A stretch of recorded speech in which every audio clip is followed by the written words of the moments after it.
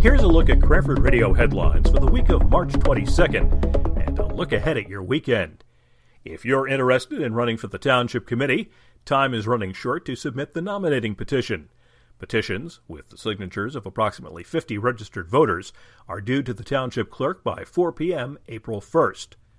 While lots of attention is being paid to the NCAA basketball tournament, the women's basketball team of Union County College is playing in the National Junior College Athletic Association National Championship Tournament in Arkansas.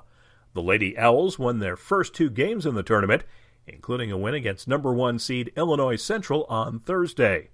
They'll take on Lackawanna in the championship semifinal Friday evening. In CHS sports, the baseball team hosts South Plainfield Friday at 4. Both the boys and girls lacrosse teams will be on the road Saturday, with the girls playing Old Bridge and the boys playing in Fairlawn. We'll see rain on Friday with a high around 50, a chance of showers Friday night, and the winds will pick up. The low around the freezing mark, and the wind chill making it feel colder.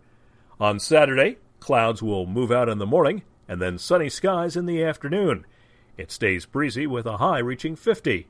On Sunday, it's going to be sunny and the high in the upper 50s.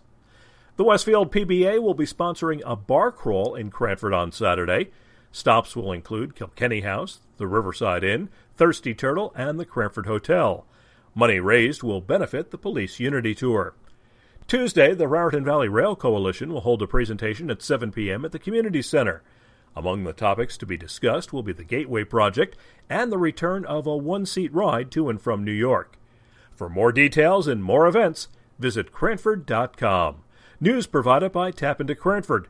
For Cranford Radio, I'm Bernie Wagenblast.